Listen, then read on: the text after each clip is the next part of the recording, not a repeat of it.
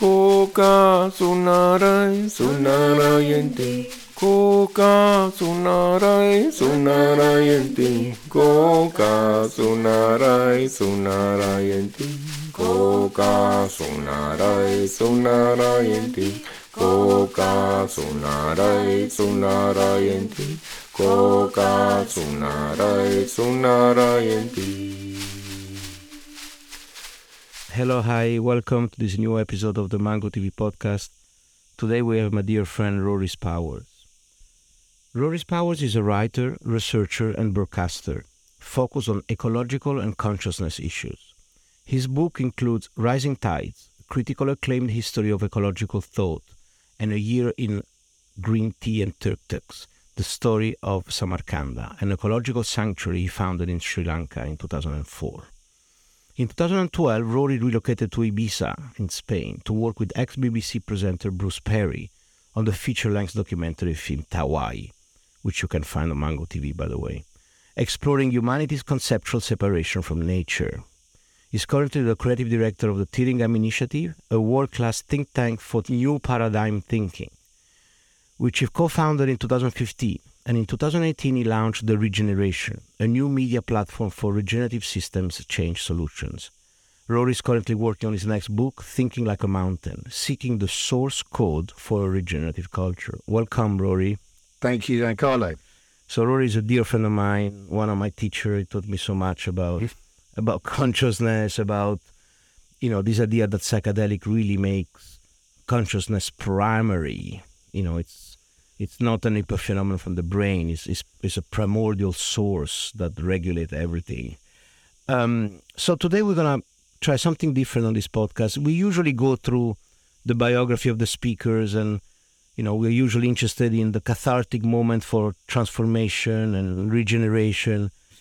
We're interested in how we're going to get to mass awakening. Mango TV has done this documentary on the Mayan calendar. We talk about the Hopi prophecy, the Kala Yuga, this moment in time as a moment of regeneration.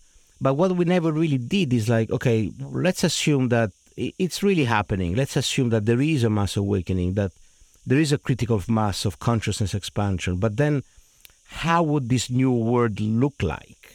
When you say, the new paradigm thinking, Rory is really a system theory. So today he's going to explain this. We're going to go through the chapters of his new book, Thinking Like a Mountain, and we're going to try to make some sense of this new paradigm. How did we got here?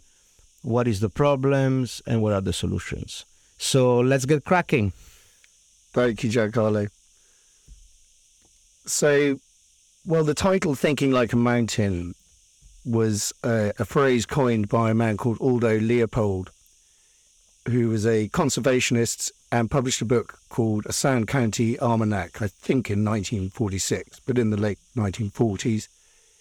And he's often credited as being the forefather or one of the forefathers of the American environmental movement.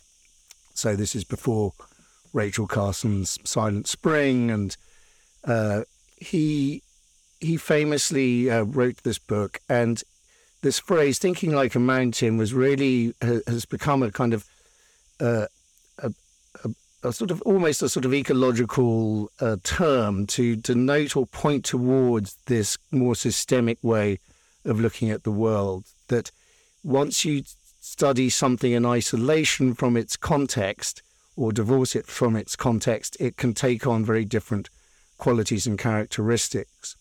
And I suppose this is well represented in this reductionist, materialist scientific paradigm, which has become the sort of the mainstream scientific view over the last 150 plus years.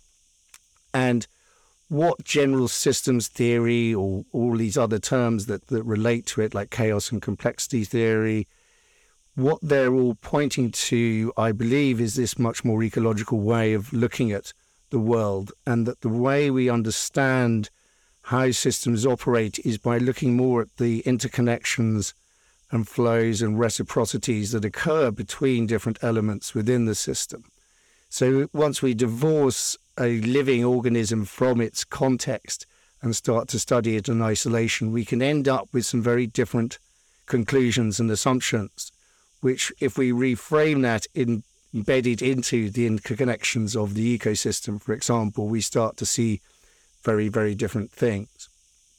So I think one of the great sort of insight, or one of the extraordinary things that's happened in the last few years, is this notion of a consensus reality that most of us subscribe to, at least to some degree, pre-2020, has been through a massive upheaval. And we can no longer make sense of the world looking through this kind of sort of rather unipolar one sort of lens. People talk a lot about a multipolar world at the moment, but what I'm suggesting in the book is that we need to develop a kind of multipolar lens to be able to understand the complexities and nuances of what is going on. And this phrase cognitive dissonance that's been really trotted out a lot in the last few years, I think what's behind a lot of that is we're looking at the same phenomena through different lenses, ignoring the fact that they are different lenses. And so you can look at the same thing through two different lenses, come to very different conclusions, but you're looking at the same phenomena. So what the book is trying to do is, in a very accessible way, is map out the way that we can start to deconstruct the complexities of what's going on around us through developing a more systemic way of looking at things. I hope that makes some sense. That's a great synopsis. That's a great summary. But let's try to get into a little bit into the weeds of it, right? So I think you structure it in 3 chapters. So remind me the titles. Well, at the moment, people talk a lot about this, what's called the Hegelian dialectic of problem, reaction, solution. So I've actually kind of structured the book around that, in the sense that the first part is going to try and give some context to this meta-crisis that's unfolding. Then the second or middle part of the book is really to try and deconstruct what I call a sort of ideological snowball that has been gathering momentum, arguably over thousands of years, but particularly in the last sort of 200 years, particularly, say, since the mid-19th century, with the work of Charles Darwin kicking off a sort of new understanding around evolution. But also then the whole sort of reductionist paradigm that has unfolded ever since. And 3? And then 3 is looking at the solutions. And so sorry to be so. I would like to try to be a little bit organized for the audience to follow, because you're gonna go in some quite deep and complicated topic. So 1 is the context, 2 is the cause, and 3 is the solution. Exactly. Okay, let's take 15 minutes each. Look at the watch. Yes. Yeah. No, I'm with you. And let's start with the context. Exactly. So, well, somebody said to me not so long ago, text without context is pretext. So if we look at it like that, if you think how you can remove some language from its embedded context and then give it a completely different slant, in the same way, if we remove an organism from the ecosystem, I think you can sort of see where that all goes. So the book opens really with a sort of an overview of what people are calling the meta-crisis. We look at things like the role of exponential technologies, this confluence of AI with nanotechnology and biotechnology, the existential risks associated with all of that, but also this notion of cognitive dissonance and the sense that the modern media landscape has become a very, very complicated space. But maybe let's because you mentioned the acceleration of technology and the integration with neurobiology and AI. But so why is that worrisome? Well, I think fundamentally, if we have a culture that is constructed on principles which could be seen as psychopathic or at least sociopathic, or definitely out of step with the parameters of the biosphere or the way ecology works. Like an unlimited growth system in a limited planet. Exactly. So it also incentivized by these dynamics whereby it's all about supposedly survival of the fittest and competitive dynamics. And maximizing shareholders' values. Exactly. So, and again, that's informed, I believe, by a whole sort of value system and a belief system. And if we sort of pull back even further from that, ultimately, I'd say it is this sort of metaphysical, philosophical, spiritual notion of what consciousness is. So if you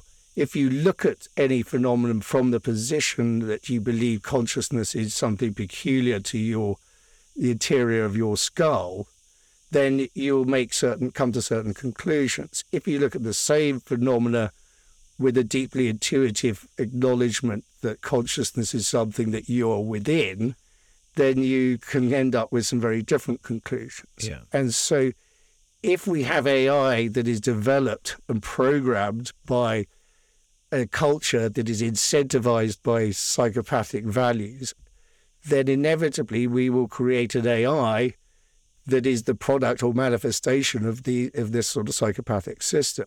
So if we were to actually sort our shit out, as it were, and then develop an AI, I'm not saying that AI is inherently bad, but it's inevitable at the moment, I would say, that the AI is being developed by people who really shouldn't be doing what they're doing. And they know that. And they lots of them have called for a stop to it. But the Pandora's box is open, I think, and it's very, very worrisome.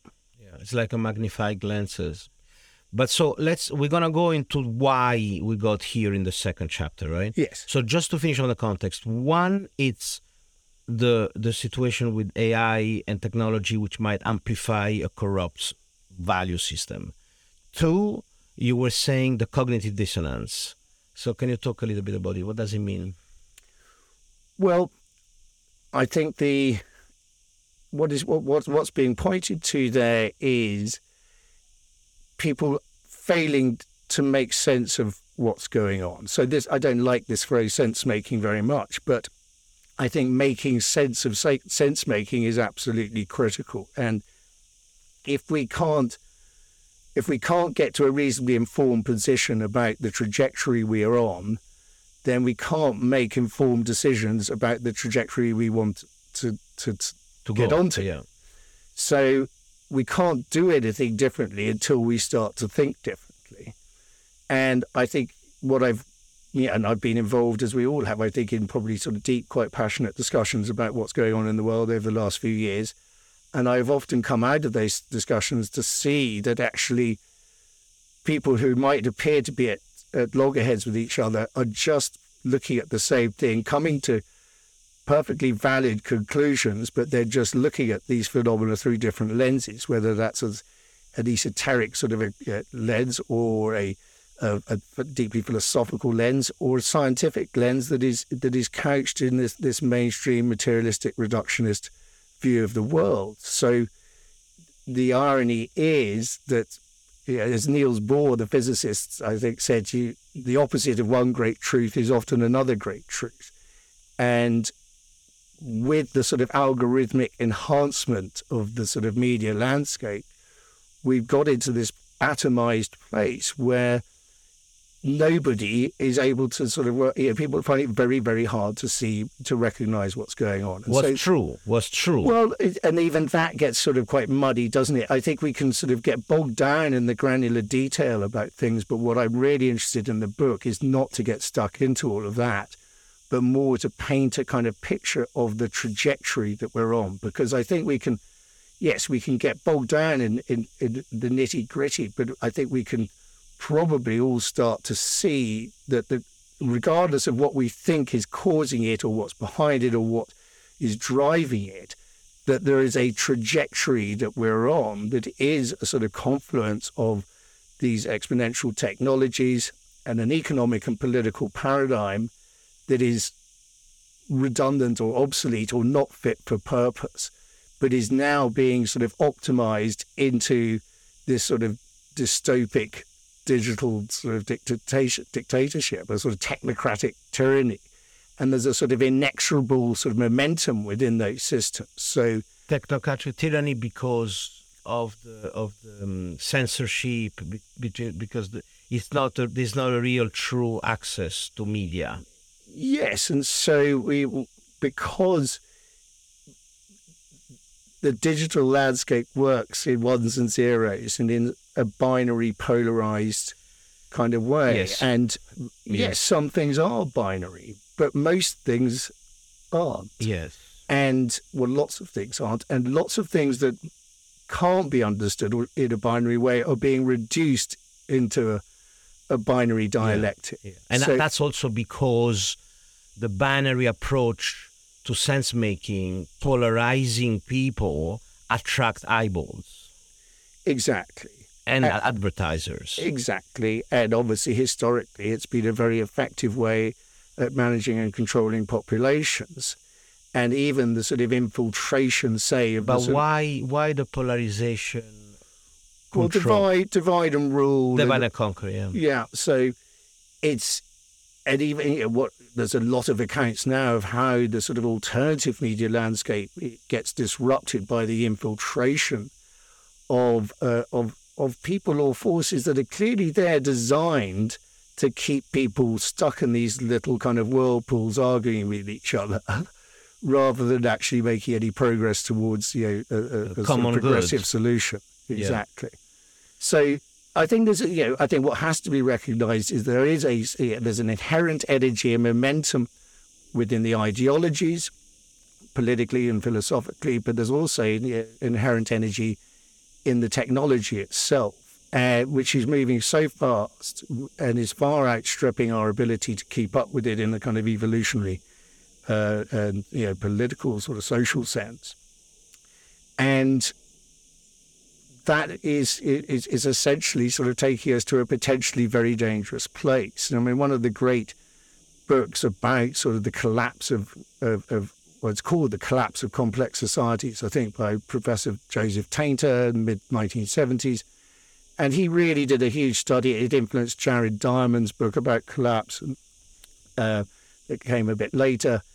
And he comes to this conclusion towards the end of the book, having studied everybody from the Sumerians to the Mayans to the Romans to British colonialism, that the collapse of these complex societies is always preceded by an accelerated cultural homogenization in conjunction with rapid polarization. Interesting. And I think we see that going on at the moment. And the technologies and the way that they're being applied are just enhancing and accentuating that process. Yeah. So just to stay on our schedule, AI and biology, cognitive dissonance. Then what are the other problems in terms of the context? The loss of biodiversity is a big one. Well, I think those are sort of end of pipe manifestations of this sort of ideological sort of corruption, which I suppose gets deconstructed in the second part. So the first part, which is probably be shorter than the following two parts, is really just trying to kind of paint a picture to recognize the factors behind what people call this meta crisis, and try and explain some of these terms that have been sort of trotted out a great deal, like cognitive dissonance, and really just sort of tee up some kind of a sort of critical thinking kind of lens through which to then approach the next stage of the book, where we really at the sort of ideologies that have basically come together to bring us to where we are now. Yes. But so just to be more specific about the meta crisis, what are the different points of the meta crisis? You mentioned technology, you mentioned cognitive dissonance. Then what else? Well, I suppose, my professional interest for 25 years has really been around the ecological crisis, and that in turn, through the sort of research and writing books and campaigning and the rest of it, ultimately took me upstream to the point, well, why is there an ecological crisis in the first place?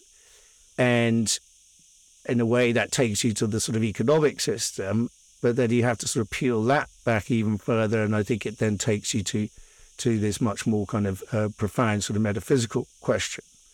And so the crisis now is not just an ecological crisis, it's a technological crisis, it's a spiritual crisis, it's an everything crisis, because the dynamics that underpin all of those systems are essentially linear and not cyclical, and nothing in nature is linear. Yeah. And so it's trying to sort of pull the veil off all of those things, whether it's a linear extractive economy or the limitations of reductionist science, in full recognition that all of these things have given us tremendous insights. And so it's important we don't throw everything out. And I think this gets particularly kind of pertinent when we look at something like the modern medical science area, where, of course, people are saved every second of every day by antibiotics and the miraculous intervention of modern medicine.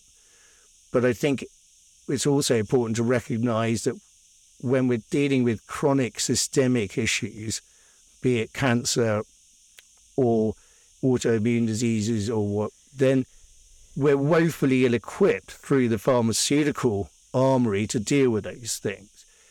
And so we need to kind of have a kind of much more of a wider understanding of what's appropriate in what context. Okay, forgive me, Rory, because, our listener needs to be a little bit more, educated on. And I know the example of the health industry and the reductionist approach, and that is a very good explanation of why we got in the pickle we are today. But just to stay a little bit longer on why do we think we have a problem? Because, when you hear Steven Pinker or you hear, what's the name of the singularity guy, they seems to believe that we never been better, right? So I agree with you that there is, the fabric of society is crumbling. I've been 25 years in New York, and when you see these riots in the street, the Black Lives Matter and Oregon and New York, and to be honest with you, I wasn't that surprised, because I see to what extent the inequality that this system has brought has really put so much pressure on people that need to work 3 jobs to make ends meet, and the mortgage and the debt. And in the 50s in America, people had there was a big middle class. People could have 1 job in the family. The wife was at home. There was a dignity. There was time for the barbecue with the neighbors. And then now, the inequality really has grown so much. So, just spend another 2 minutes, if you can, on part 1, which is, why do we believe there is a problem? Because of loss of biodiversity, because inequality, because people are suffering, because people are unhappy, because we are losing the topsoil, because we believe that maybe we have, someone said 60 harvests left. Zach Bush says that we have 60 harvests left before the depletion of the topsoil is irreversible. Just spend a couple of minutes why like the, how they say, the 10,000 miles view on this planet, why this planet is in crisis. Well, I suppose all of the things you just mentioned, the mental health epidemic. The mental health. I'd say is a particularly pertinent one. Suicide, teenager suicide. I mean, these are just sort of horrifying statistics, and these are all just symptoms of a deeply sick society, I'd say. J. Krishnamurti always said to be well adjusted to a sick society is no indicator of health. And so things are... Look, the technologists will always believe in the positive benefits of technology. And I think that there are interesting discussions to be had around that, which I want to delve into in the book too, that technology isn't fundamentally neutral. And I think we're often sort of told, or we often lap that up. Of course, technology is neutral. It just depends how you use it. But no, it's not. Daniel Schmachtenberger refers to Ken Wilber's book, Sex, Ecology and Spirituality, where he does a bit of a deep dive into this area and highlights the fact that the advent of the plough changed our sort of ontology, our perception of who we were in relation to the universe. So the cow that was previously worshipped within an animistic kind of relationship, once it was tethered and whipped to pull and yoked to pull a plough up and down the field through the domestication of plants and animals and the advent of the agricultural revolution, then also our worldview, our sort of ontology had to shift to accept that. So the animistic connection with that animal Was lost. And I think that's a really interesting example. So the notion that all of these technologies are fundamentally neutral, I think, is very, very disputable. There are plenty of... There's a lot to unpack there. And I think it's really hard at times. Yeah, we're never going to have a utopia. We're never going to have... that we live in a sort of dualistic universe. But at the moment, it's hard to see how the confluence of these factors is ever going to take us to anything other than a rather dark place, because it's not. And I think there's also an awful lot of people who are deeply immersed at the top of this kind of hierarchy who really genuinely believe in a sort of post-biological future. They genuinely don't think that biology is necessary, and I think they also believe that immortality is in their grasp. You read some of these claims coming out now that people think that really within a decade or so the people at the top of this pile will have access to technologies which really does sort of lead to massive life extension. And why is that a problem, you think? Well, I don't think that it's not inherently a problem in itself, but the chances of us seeing those technologies being democratized or be delivered to the people en masse is hard to envisage. This is going to stay rarefied in elitist kind of circles. So more and more disequality and access to... Exactly. So, I mean, where this logically goes is the absence of a middle class entirely, and a sort of what people call the sort of techno-overlord elite at the top of the pyramid, and then it's almost like a sort of neo-serfdom where the rest of the populations are really kind of so controlled and so enslaved through this combination of programmable money, central bank digital currency, social credit, digital ID, vaccination schedules, yada, yada, yada. So, and again, I think this is one thing I want to sort of to go into in the book, is that there is as a kid, I remember thinking that it was only logical that ultimately we would progress towards kind of a one world system. It seemed just like the inexorable, inevitable, progression. And what do you mean one world? Like no frontier? So yes, so exactly that the notion that so there's this big attack on sovereignty at the moment, not just sort of our own individual sovereignty, but sort of national sovereignty. And I think to truly try and understand some of the sort of cultural drivers at the moment, we have to look at this notion of what's called ideological subversion. And there are all sorts of strange things going on, which can be traced back decades and have been sort of exposed through all sorts of researchers and investigative journalists and the rest of it. How do you call it? Ideological? Ideological subversion. And it was a term that really kind of crept in through sort of KGB defectors like Yuri Bezmenov in the 60s, 70s. And the ultimate roots of this supposedly go back to Lenin and Lenin's notions of how communism could challenge the West and take over the world.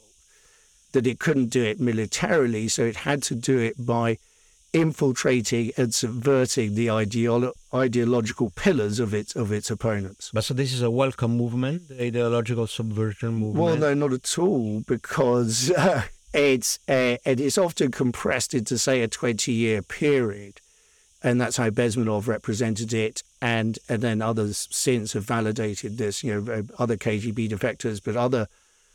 There's a book in the 80s that was really sort of deconstructing the whole sort of EU project.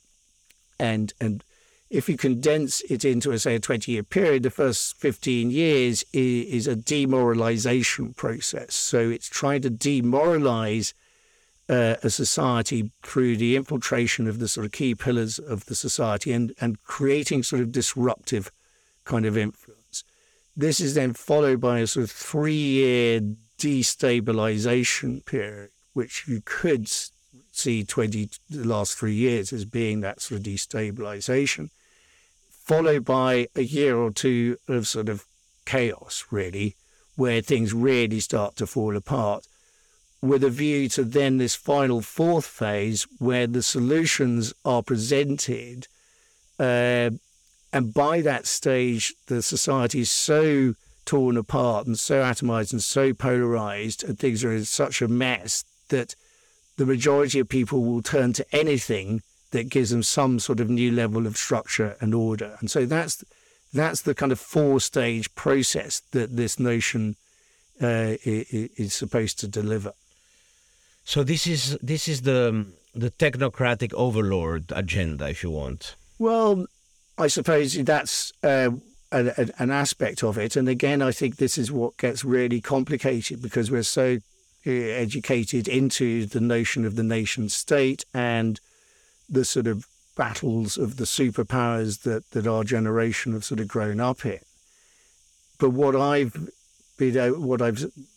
begun to understand over the last 3 years is, of course, this is way more complicated and complex than we ever imagined, and that there's been very active collaboration in these sort of deep state sort of zones between, say, America and China, that started with Kissinger meeting with Mao in the early 70s and then was perpetuated by Brzezinski in the 70s, who laid the foundations for some of these sort of technology transfers and the rest of it. And it was Kissinger's idea to really try and separate China and Russia, put America sort of into a sort of a new position between these other superpowers.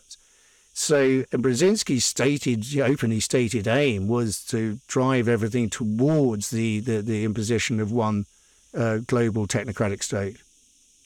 Okay, so I think we're like already moved in part 2, which is the cause. So just to summarize, part 1, the context, we have a dire situation, according to Rory, because there's a mental health epidemic, there is a growing inequality, there is a loss of biodiversity, there is an ecological problem that it's under everybody's eyes, there is, really a generation of young kids that are a little bit disenfranchised by the current system. We don't know what to trust now from the media, from the politician. So we are in a dire situation. So you already started to try to explain why did we get here. You said that's a process that started maybe 200 years ago. So let's go into the how did we get here part, which is part 2. Great. Yes, and I think we can people go back tens of thousands of years to the agricultural revolution, or our transition from nomadic hunter-gatherers, as you well know through the work we did with Bruce. But that's a massive arc to undertake. So I plan to start around sort of 1850, 2 years after the publication of Darwin's Origin of Species. And I think Darwin's work is a fantastic example of how science can get co-opted or diluted or by a political and economic agenda. So if you run Darwin's collected works through a word search, you'll find references to cooperation and collaboration in nature more than references to competition. But of course, the competitive element of Darwinian thinking was very handy for the sort of colonialist, imperialist, expansionist economics of the mid-19th century, which was facilitated by the Industrial Revolution. So suddenly the advent of fossil fuels massively expanded our reach, population started going crazy. And we had an economic system that was sort of embedded in the notion of infinite resource abundance, masses of labor. And it obviously served a lot of people very, very well. And I suppose you could arguably say that sort of peaked in the 50s with the sort of age of affluence in the US particularly and the West. But so this term scientism, which has been sort of popularized in the last few years, I think is a very handy word to make this distinction between genuine science and the science that's being co-opted by a political agenda.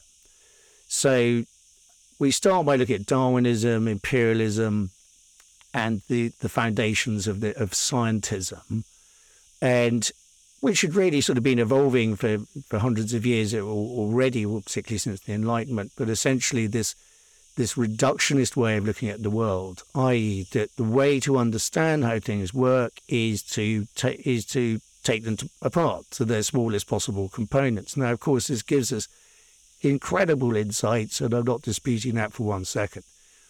But anything that doesn't fit within in that lens or cannot be quantified empirically through that lens is considered to be worthless.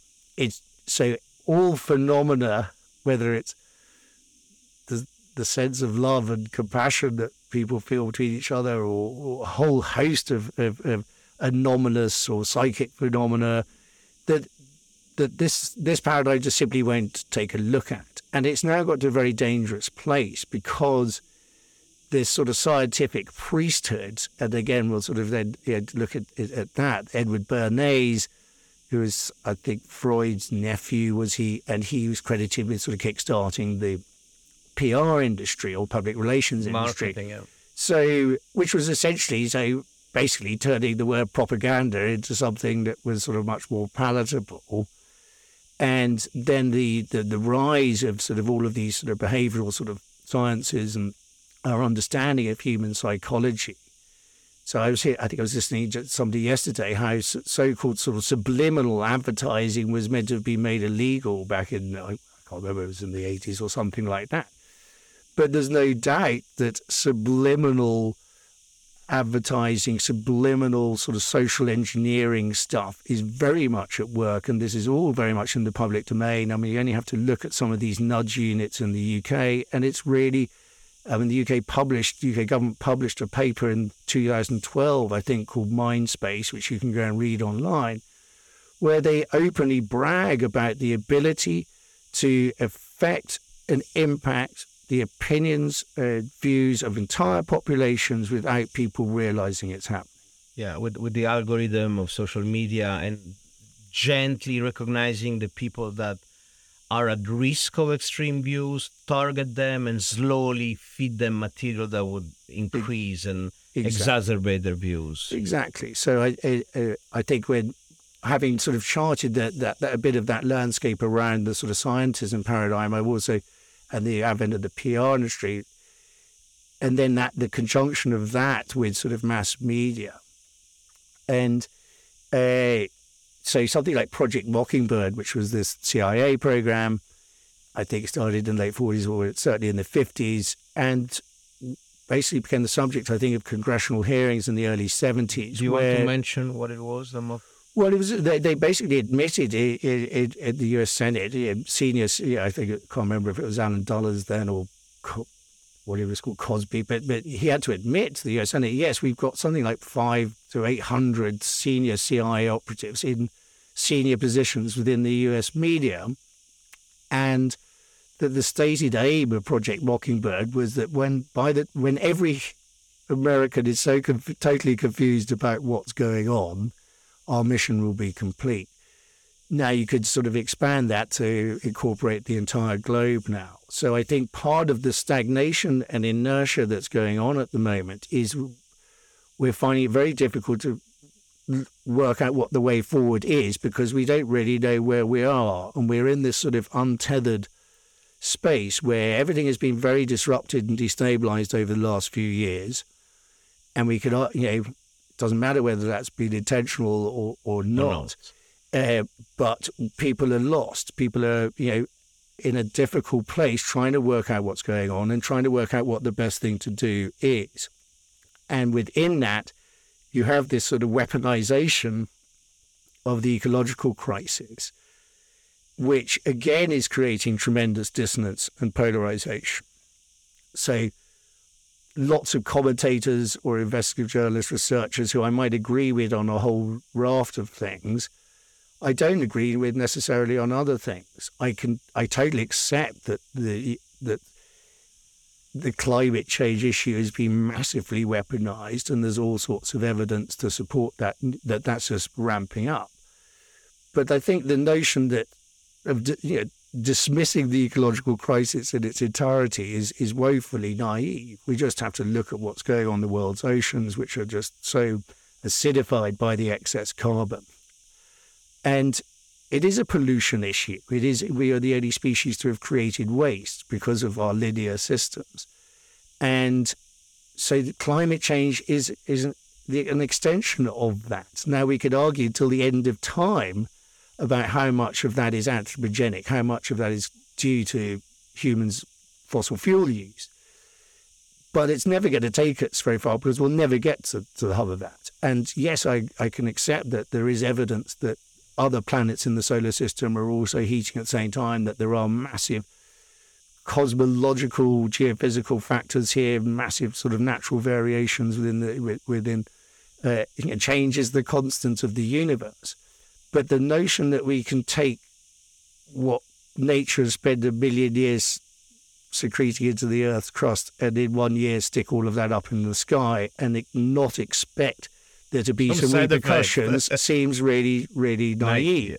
Now, accept that CO2 is necessary for photosynthesis, but the fundamental fact is we're not supposed to be taking it out of the ground at this kind of speed and sticking it up in the atmosphere, because natural geophysical timescales do not work on those principles. So our amplified existence and our amplified, and fossil fuels have allowed us to have this amplified existence. But so, okay, it seems to me that the heart of what you think is the problem, the cause to this current state of affair is this approach that we have to have linear solution to complex problem. So I interrupted earlier when you were talking about the health system, but maybe we can go back there and use the way we address cancer and autoimmune disease, for example, to explain our audience what does it mean linear solution, why it's not really working out, and maybe give some example. Yeah, so I think the original quote is something like, "For every complex problem, there is an answer that is clear, simple, and wrong." And so I think that really goes, I think, to the nub of it. And so, funny enough, when I wrote my second book, Rising Tides, which was published in 2002, and it was a history of ecological thought and this how do we manage to separate ourselves from the natural world, at least conceptually? Ultimately, how can we be separate? But we have conceptually separated ourselves. And my ex-wife was from Barbados. We were living in Barbados, awaiting the birth of our second son, Dan. And I started working with a UK scientist called Dr. Colin Hudson, who was a soil physicist. He'd gone to Barbados in the late 40s and stayed ever since. And he was a remarkable man, and he had copies of The Ecologist magazine going back to issue 1, which I think was 1970 or something. And I sat down and I read every issue of The Ecologist from 1970 to 2001 or something. And he wanted to give me a T-shirt that said, "I've read every issue of The Ecologist and survived." And one of the great revelations of that research for me was understanding the origins of the pharmaceutical industry and the limitations of it and the way that had all arisen. And I'd never really appreciated until then that pharmaceutical industry was a product of the oil industry, or the hydrocarbon industry. So that very clever Rockefeller who started Eastern Oil, I think, or Standard Oil, and was he John D. Rockefeller? Anyway, he was obviously a very, very astute guy, because in conjunction with this explosion of the petroleum industry or petrochemical industry and the advent of creating synthetic drugs, at the same time you had Louis Pasteur developing germ theory, which, of course, he retracted on his deathbed, but nobody really knows that. And then we could argue till the end of time again about germ theory versus terrain theory, and I don't think it's altogether one or other. There's clearly germ theory is valid in some cases, but we have applied it to a whole raft of pathogens and supposed transmission, which between people, which doesn't really seem to be validated by the science. And I find it fascinating now that even quite mainstream virologists who spent their entire lives rising to the top of their profession, some of them are really starting to question the existence of viruses altogether, or at least the notion that lots of things that have been ascribed to viruses really ought to be scrutinized. And we now know that things like asymptomatic transmission were a complete fabrication. And I was just listening last night to Dr. Rainer Fjormik, the German lawyer who's really been sort of unpacking all of this, and who famously took Deutsche Bank and VW to task. And he was pointing out that in September 2020, the CDC actually put out a paper underneath the radar just when nobody was really paying any attention, admitting that the PCR test could never be used in asymptomatic cases, and effectively discrediting the whole notion of asymptomatic transmission, upon which the entire global lockdown policy had been based. So essentially, there's a fantastic example of how flawed science has been used to support a political agenda, and very, very sort of tactical, clever releases of information at the right time. And this is how this game is played. And it's really, really very fascinating. Okay. Explain a little bit what is the terrain theory versus the germ theory. Okay, so germ theory is essentially that the disease is carried by pathogenic vectors, whether it's a virus, a bacteria, or parasite, essentially. And terrain theory ultimately turns out on its head that actually what dictates what happens when that pathogen interacts with an organism is dependent upon the terrain in which that pathogen lands. The body, yeah, exactly. So in the case of the human body, if the body is massively compromised, the immune system is massively compromised, the pathogen will take hold. And this, why is it that people cohabiting, one person goes down with something, the other person doesn't? And so what the terrain theory is suggesting is that ultimately it's all about the state of health of the organism. So this ecological term homeostasis, which is the perfect balanced conditions that life requires to thrive. And that's a fundamental part of Jim Lovelock's Gaia thesis. So all of these self-regulating mechanisms within the biosphere that have created a stable atmosphere and the rest of it for us to thrive in, if those get disrupted by all sorts of destabilizing factors, then things go awry. Similarly, there are lots of naturopaths now and an awful lot of science to support it, that if the acid-alkaline balance of the body is optimized at, I think it's 7.4 to 7.6, then this homeostasis is there and the pathogens cannot take hold. And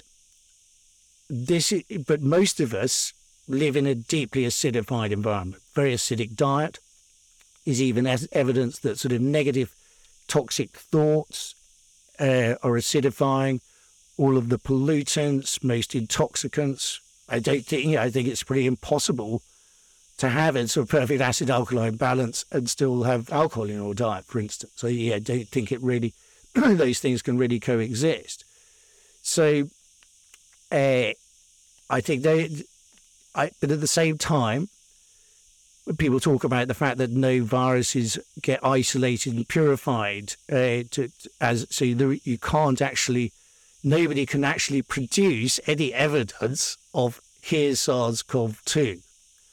What they can produce is a sort of genomic sequence, which is really a sort of a pattern, but there's no thing there that is it. Whereas something like I think the herpes simplex virus, I think, has been isolated and purified, and it's quite clear that there is a that germ theory does work. It seems to work. And maybe in most cases, it's a bit of both. And again, it's not this sort of black and white thing, but the notion that it's all about the germ was very useful to support the pharmaceutical industry's rollout. And so you can then, lots of researchers have deconstructed this. So over the last 150 years or so, this kind of Rockefeller medicine paradigm has gradually diminished or outlawed all naturopathic medicine. So there was the Flexner report, I think, that was published with the Rockefellers and Carnegies in, I think, 1913, that effectively kind of institutionalized this particular medical paradigm. You can then see how this then infiltrated all of the medical schools across the US and then sort of around the wider world. And so you've got this sort of completely kind of interlocked industry that is determining what is taught in medical school, is supported by a raft of pharmaceutical drugs, and is also at the same time doing everything possible to diminish or subvert or criticize healing modalities that have been around for millennia and were obviously efficacious. Now, I recognize I've got friends whose kids with ADHD have been recorrected by Ritalin. I've got a dear friend with Parkinson's who's leading a normal life now because of the drugs and the rest of it.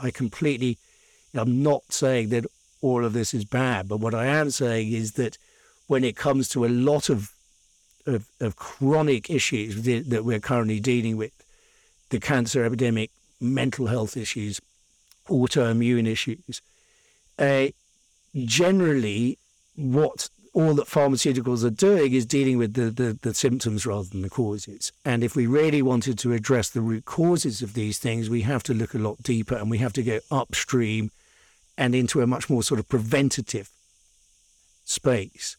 So by optimizing our immune systems, so the biggest organ in the body, some people say, is what's called the interstitial fluid. So the liquid in your body, between all the different organs of the body, if that's acidified, you're going to have a compromised immune system, and therefore the external pathogens are going to have a greater likelihood of creating disease. Yes. Okay. So this, the health example, it's very clear. For me, the most obvious thing is this serotonin inhibitor, this SSRI for depression. Intuitively, of course, not a doctor, but I can see how a medicine that artificially, inhibits the synapses from the serotonin to stay. Basically, this idea that, okay, what's create well-being and happiness is serotonin in the brain, so we're gonna just inhibit the synapses so the serotonin can keep bathing the brain, and so we're gonna address depression like that. It's obviously a shortcut which doesn't seem to be sustainable, and as a matter of fact, it creates a lot of side effects, like people put on weight and they feel sedated, they lost the libido. It's even if sometimes, of course, in suicidal case, it's better than nothing. But if I can try to summarize the part two, which is the cause, basically in a global model of neoliberal capitalism where the system is driven by commerce and profit, it is very easy for interest groups to weaponize politics, health, environment, ecology into something which not necessarily address the well-being of the population. So, am I correct? Yes, absolutely. Yeah. So I think the one of the other things that I think is important within this whole discussion, and which again I'll dig into in this part of the book, is that we're really so conditioned into the belief that we need centralized, state-controlled infrastructure and institutions. Now, I don't necessarily advocate that all of these institutions and systems need to go. Most of them are so inherently corrupted that they're no longer fit for purpose. But the reason why we are so disempowered and are continuing to lose our sovereignty is because we've abdicated our control over our essential needs to all of these disembodied, centralized systems. So what we see unfolding now and through Agenda 21, Agenda 2030, and this kind of response to the ecological crisis, or the way it's being sold to us, of course, is the extension or logical continuation of this flawed political and economic paradigm. And it is actually ultimately about, ultimate centralization. So every single asset on the planet becomes digitized. And if you're not prepared to sign up to the dictates of this system, you simply don't get a look in. Some of what's coming out now is possibly you won't even be able to get online or have a bank account or insure your car unless you conform to all of these dictates, and with programmable money in the equation. Now, the opposite of that, of course, is decentralization and distributed networks. And so the notion of these genuinely decentralized peer-to-peer platforms are absolute anathema to the technocrats, because they operate entirely independently and entirely parallel to these conventional mainstream systems, and are very, very basically impossible to control or manipulate or interfere with. And so this is genuinely very threatening. And I think it's interesting to note that two of the characters who get sort of trotted out a lot in recent years are Aldous Huxley and George Orwell, for obvious reasons. Huxley's Brave New World in 1936, which kind of sort of predicts the whole sort of biotechnology revolution and social engineering and all of this stuff, and 1984, which I think was published in 1948. But I only recently realised that Orwell, Huxley wrote his riposte to Brave New World in his final novel Island, where he creates this fictional utopia called Parlour, and there's the administration of this moksha medicine, which is a sort of psychedelic sacrament that is used judiciously to sort of keep society stable.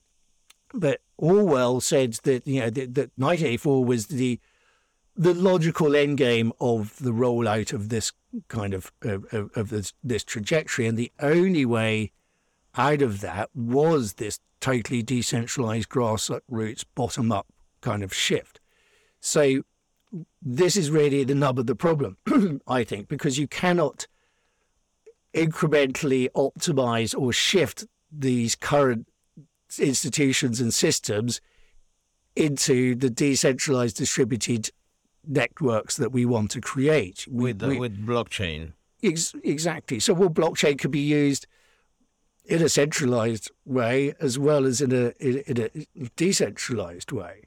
And so I think what's difficult at the moment, or part of the dissonance and problem we have grappling with all of this, is that sadly, I think, and I came to this conclusion 20 years ago with writing Rising Tides, that the only way these parallel systems can actually take hold, it is almost dependent upon the collapse of the prevailing one. And this takes us back to sort of Buckminster Fuller's famous quote, you can't create change by fighting the existing reality. You have to build a new model that makes the existing model obsolete. And so these new models, whether it's regenerative agriculture, preventative biological medicine, real sort of these decentralized autonomous organizations, DAOs, the really kind of cutting edge, I think, of the blockchain sort of crypto space. All of these systems share some common principles in the sense that they are operating in this much more sort of interconnected, systemic, holistic way, and they're coming from the bottom up. And again, a lovely quote I came across yesterday from Marshall McLuhan that builds on Buckminster Fuller's Operation Manual for Spaceship Earth. And I suppose, in a way, what I'm attempting to do with this book is a sort of a contemporary version of that. What if we are to have a genuinely regenerative culture and society? What are the parameters that we would have to conform to for that to happen? And those are the principles I really want to highlight. But McLuhan said, there are no passengers on Spaceship Earth. We're all crew. And again, what I would love to achieve through this book is to help people come out of what I see as this kind of 5 cycles of grief process, where the sort of existential crisis and the meta crisis is creating what's normally associated with the grieving process with the loss of a loved one: anger, denial, anger, bargaining, despair, acceptance, something like that. Elizabeth Kubler-Ross. Interesting. And that the grieving process takes you through those 5 stages, and it doesn't necessarily go sequentially. You can bounce from anger and despair and back to denial to a level of acceptance, and then it all starts again. And I think collectively as a species, we're in this, our mutual friend Daniel Pitchbeck coined this term, the planetary initiation, which I think is a really useful term at the moment. And it is, and Charles Eisenstein talks about us moving into adulthood as a species. But I think this gerbil wheel of these 5 cycles, what I want to try and do is show some way of getting out of that spiral and into a point of mobilization, of recognizing that there isn't any kind of external force or savior that's, Donald Trump isn't going to save us, nor is the second. It's going to come from us. And it's a very difficult point for a lot of people to get to because it's momentous. But Bill Bollinson, the founder of permaculture, said, the reason I'm regarded as so seditious is because it's very threatening to these centralized structures to have people who've got control over their resources, because then you have no way of controlling them. And so that level of self-reliance and empowerment at a grassroots community level is the most threatening thing and the most powerful thing that we can do. So if the communities that have the maximum control over their food, water, energy, communications, housing, these fundamental things that are important for our society to function. The communities that have the most control over those things are the communities that I believe have the greatest chance of emerging out of this period we're in now. And as the centralized infrastructure and systems fail, the things that will work will be the things that people turn to. So I think I don't want to diminish the importance of people taking to the streets and the rest of it, but quite often, if you look at the amount of energy that's gone into kind of combating the prevailing paradigm, if that energy was redirected into actually constructing and building the new paradigm that is necessary, then we can see, I hope, a sort of critical mass of people jumping ship. Because at the moment, all of these parallel systems have been discarded as, that doesn't work. Organic agriculture is not economic. Well, it's not economic when seen through the lens of the current economic system. But as we know, every 10 units of energy expended in industrial agriculture only produces 1 unit of energy of food. So it's woefully inefficient and actually only produces 30% of the food in the global marketplace. So like 65-70% of the food consumed in the world is still produced by rural peasant farmers. But these are all the things that we're not taught about. And I suppose one of the most important books for me in recent years was a book by a British academic called Chris Smage, S-M-A-J-E, called A Small Farm Future. And he really very compellingly shows that given the current population and what's being envisioned by the sort of industrial agriculturalists, there is simply no way that you can feed the global population with industrial agriculture without completely destroying the planet. And that is self-evident. And the only way, if there is a way to get out of this, it is through the replacement of industrial agriculture with networks of small and medium-scale diversified farms, employing local communities, supplying local markets. And here you have the most systemic solution available to us. You recorrect the mental health epidemic by bringing people back to the land, and serotonin and dopamine, which we were talking about earlier, thrive in living organic topsoil. So nutrients, food. Well, these neuromodulators that control our emotional moods, that are also produced in the gut, they're also there in the soil. Yeah. And so healthy soil produces healthy food, which produces a healthy microbiome, which produces a healthy mind and healthy psychology. So it really does come literally from the grassroots up. And then likewise, you then strengthen and build local food economies. You create a whole load of community consolidating dynamics. You also then recorrect the carbon cycle. And so some people suggest that you only need to raise the average organic soil content of a tiny percentage of the global agricultural land by about 1% to bring carbon back to pre-industrial levels. So I think this whole issue around soil carbon is fundamental. And the notion that, so again, look at the lies we've been told about sort of veganism and meat and the rest of it, all sorts of dietary and nutritional guidelines. Now, the methane that's coming out of farting or it's actually burping cattle, is because they're being fed on grain, which they're not supposed to eat, which again has been grown on decimated rainforest in the Amazon. Now, if you feed cattle on grass that they're supposed to eat, and you reduce the methane emissions by 99%, and I think if you add seaweeds into their feed or something, you actually completely eradicate the methane emissions altogether. And at the same time, you rebuild the topsoil, and you basically have a kind of animal husbandry system within the agricultural system that's fundamental to keeping the whole thing going.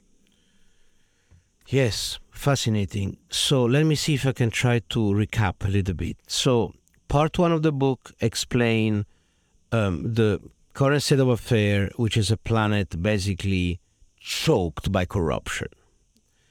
Part two, the cause of the corruption, it's simply that a minority of people were able and are able to manipulate the system to maximize their interest at the expenses of a lot of people.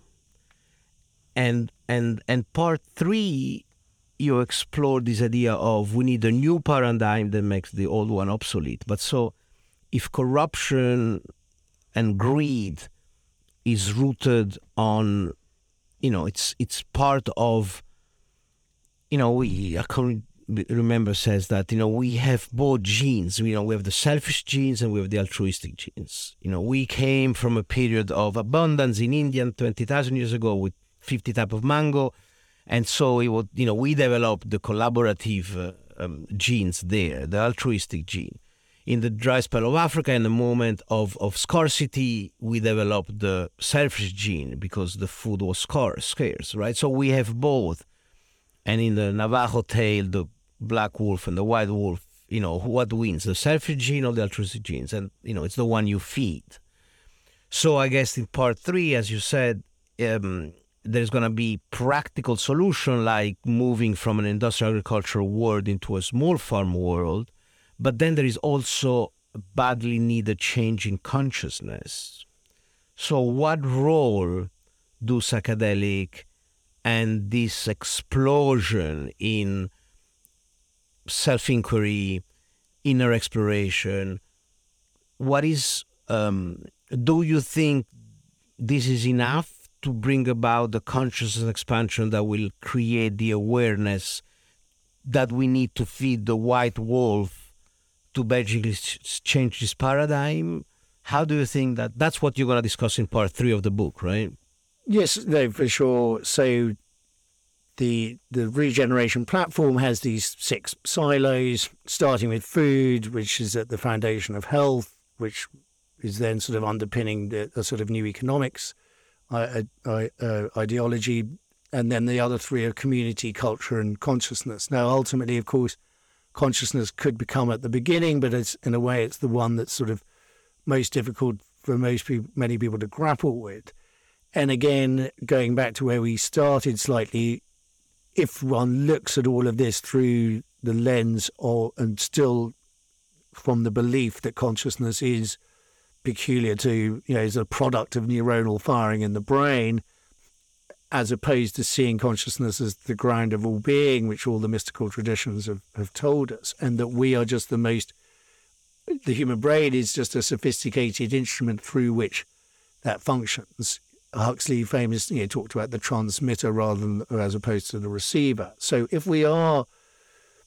I would say the explosion of the interest in psychedelic medicine and self-inquiry and all of these sort of mystical traditions and the rest of it is, again, a manifestation or a symptom of the despair that people feel because all of the notions about what constitutes sort of wealth or success or progress that we've been sort of conditioned or educated to believe in, most sort of critical thinkers get to a point where recognizing that these are all deeply sort of skewed. And without redefining those key drivers, we're only ever going to keep repeating the same mistakes. And so how do we reprogram those drivers? And that's what Schmachtenberger calls the omni-win-win. So you have an alignment of interests between people, planet and profit, if you like, so that you've actually got a thriving biosphere,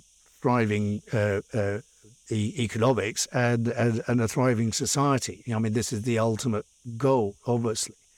So without a kind of deep sort of metaphysical, philosophical, spiritual shift in our understanding of who and what we are in relation to each other and the rest of the biosphere, then these other systems aren't ever really going to have the proper support that they require. So I think one of the fascinating areas around modern psychedelic research, they've coined this term, the default mode network, to describe these sort of anterior sections of the brain that seem to be correlating with the notion of the egoic entity. And that what happens in the mystical experience, in the psychedelic experience, is a suppression of the default mode network and massive kind of connectivity in the brain between the prefrontal lobes and the rest of it. So all sorts of things going on which normally don't happen. And again, Huxley used to refer to the reducing valve, that the brain is like a reducing valve because we simply it can't cope with the amount of information that's available to it from the sort of consciousness sphere at large. And what psychedelics do is sort of basically switch that off or suppress it. So there's then this sort of flood of new sensory information and new neuronal firing and new connections. And one of the great, most of the focus is, and I understand why, is around these compounds, is addressing things like addiction and mental health issues, and they're phenomenally efficacious for that. What's not acknowledged so much is this notion of what E.O. Wilson called biophilia, this term of this innate knowledge of our interconnection to the planet, and which is probably, in a way, arguably the most crucial thing of all. And so most people who've had a profound psychedelic experience, have a new appreciation of the interconnection with the natural world. And so I think they serve a phenomenal purpose. But again, they're not the sole answer in and of themselves. As Alan Watts said, these are things like a boat you use to cross the river. Once on the other side, the journey continues by foot. And so often similarly with sort of the meditative traditions, I've often the teaching, the technique, the body of thought, or the concepts that have been so powerful for one's spiritual journey can often over time become the very obstacle to the completion of the journey, because all that's happened is the replacement of one thing with and then the ultimate sort of revelation or the enlightenment or whatever one wants to call that is the absolute sort of dropping away of all of those concepts.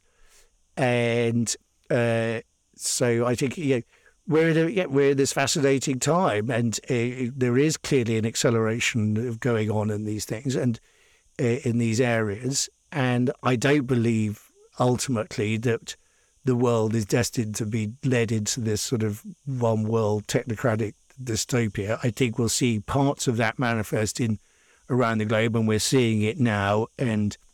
But I think the chinks in the armor of all of that are becoming increasingly clear. And more people every day are recognizing that things are being steered in a direction that's not necessarily what they want to subscribe to.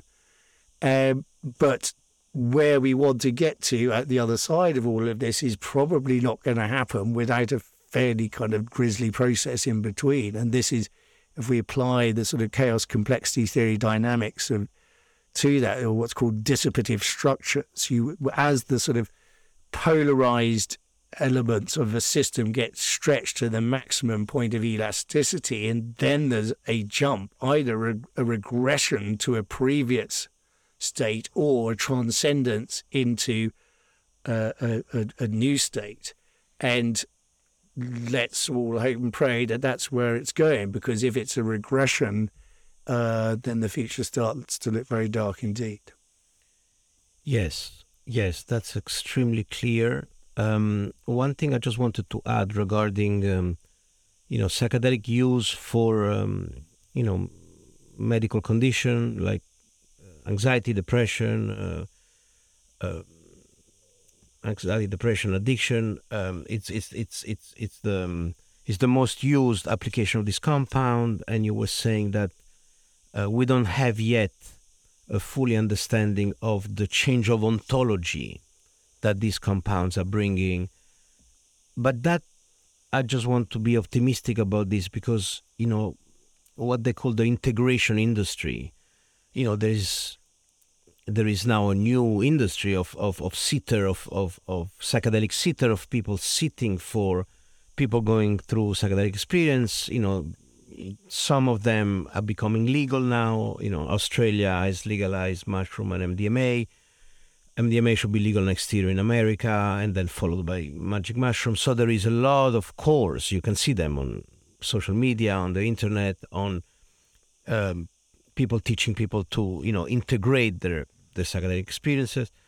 But what is not completely there, which I think it's a good news because it means that it can grow, is to integrate the metaphysical aspect, the transcendental, this idea that,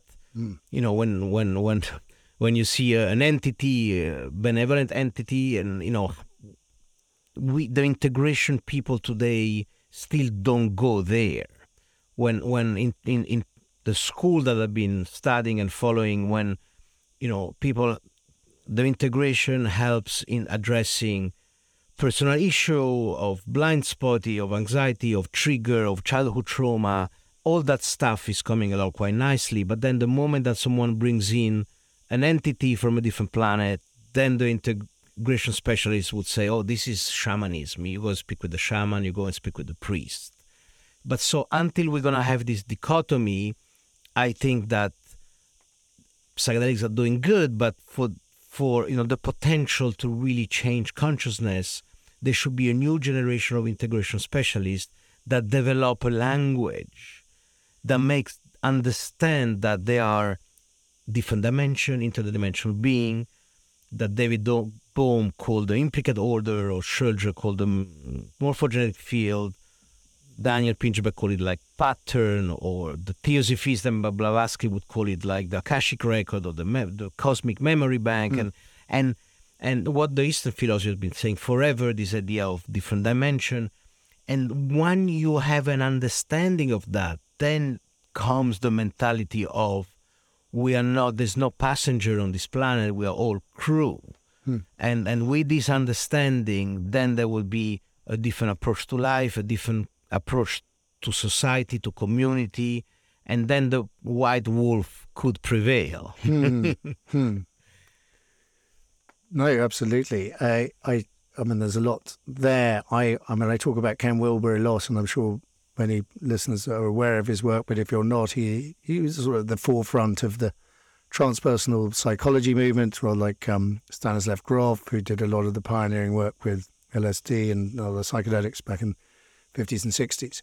And But Wilbur started, I mean, he wrote his first book, I think, when he was sort of 20, 21, phenomenal intellect. And much of his work is quite dense and impenetrable. There is one book called No Boundary, which I always recommend to people as being very accessible and really a deeply transformative book, I think, for many people. Who's the author of that? We're going to put Ken Wilber. Okay, yeah, we'll put on the show notes. So, and Wilber, I mean, his second book, I think, was called The Spectrum of Consciousness, where he first started to outline, I think, these 9 different stages within the evolution of consciousness, starting from this sort of oceanic, Euroboric state. So Ouroboros, the snake eating its own tail, or the oceanic pre-egoic state of the infant before the ego has constellated itself, through a progression of different stages. And the final stage is this sort of transpersonal non-dual stage where I would like to believe we're headed. And we're sort of on the cusp of it now, and hence the rapid popularization of these non-dual teachings, through people like Eckhart Tolle and the rest of it. So, I mean, 20 years ago when I was first getting interested in these areas, very few people knew about those teachings. They now have proliferated and been popularized by Deepak Chopra and others. Now, I think the important thing that Wilber points out is that this transpersonal non-dual state has many characteristics that are similar to the oceanic state of the infant, but the important difference is it's been through this journey of all these other stages of consciousness to get there. And along that journey, each evolution is dependent upon the integration and transcendence of the previous stage.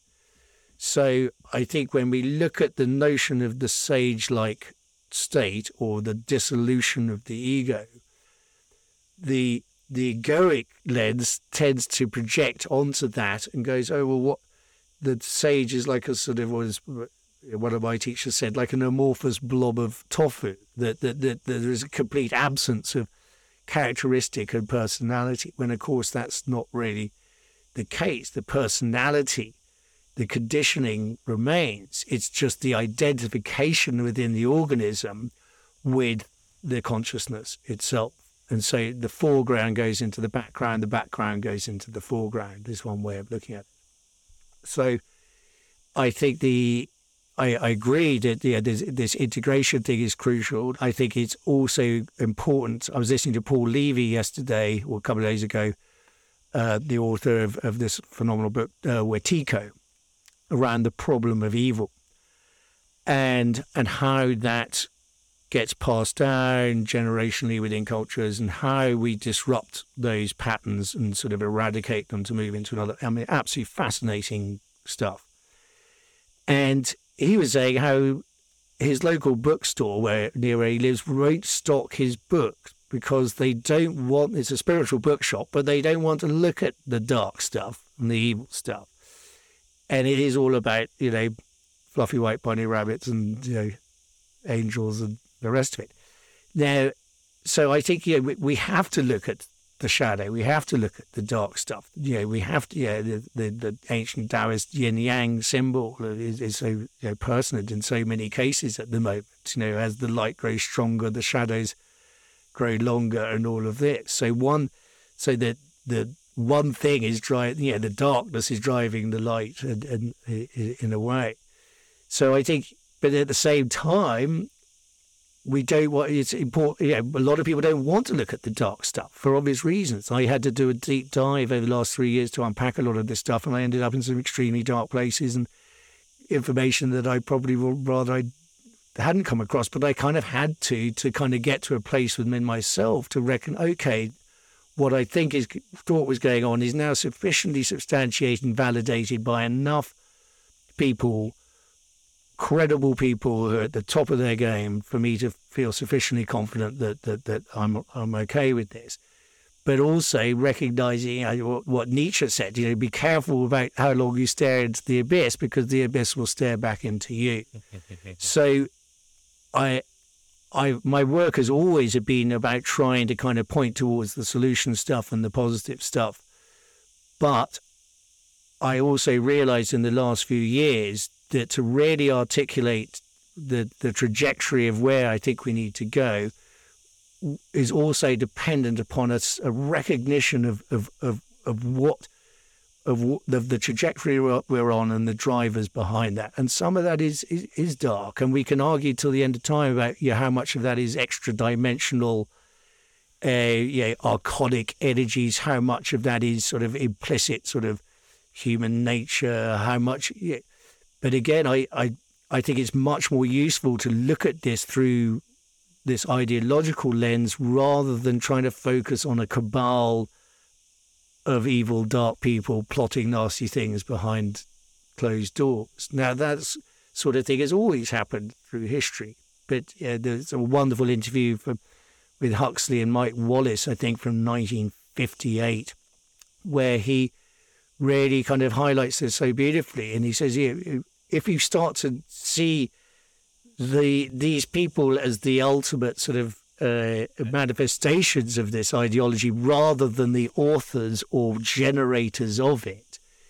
So it's perfectly possible that some of these people, like the Gateses of this world, who's come from generations of eugenicists, is a confirmed technologist, doesn't really have any kind of ecological, biological thinking sensibilities, and may genuinely believe that what he's doing is entirely philanthropic and positive and in humanity's greatest interests, despite the fact that he's clearly responsible for the deaths and sterilization of hundreds of thousands of women in Africa and India and the rest of it, and that's just the tip of the iceberg. So I think, the value judgments that we ascribe from our sort of egoically identified position about this guy's really bad and evil, or this guy's that doesn't really take us anywhere. Yeah. But if we can see how these ideologies have conflated over a period of time, and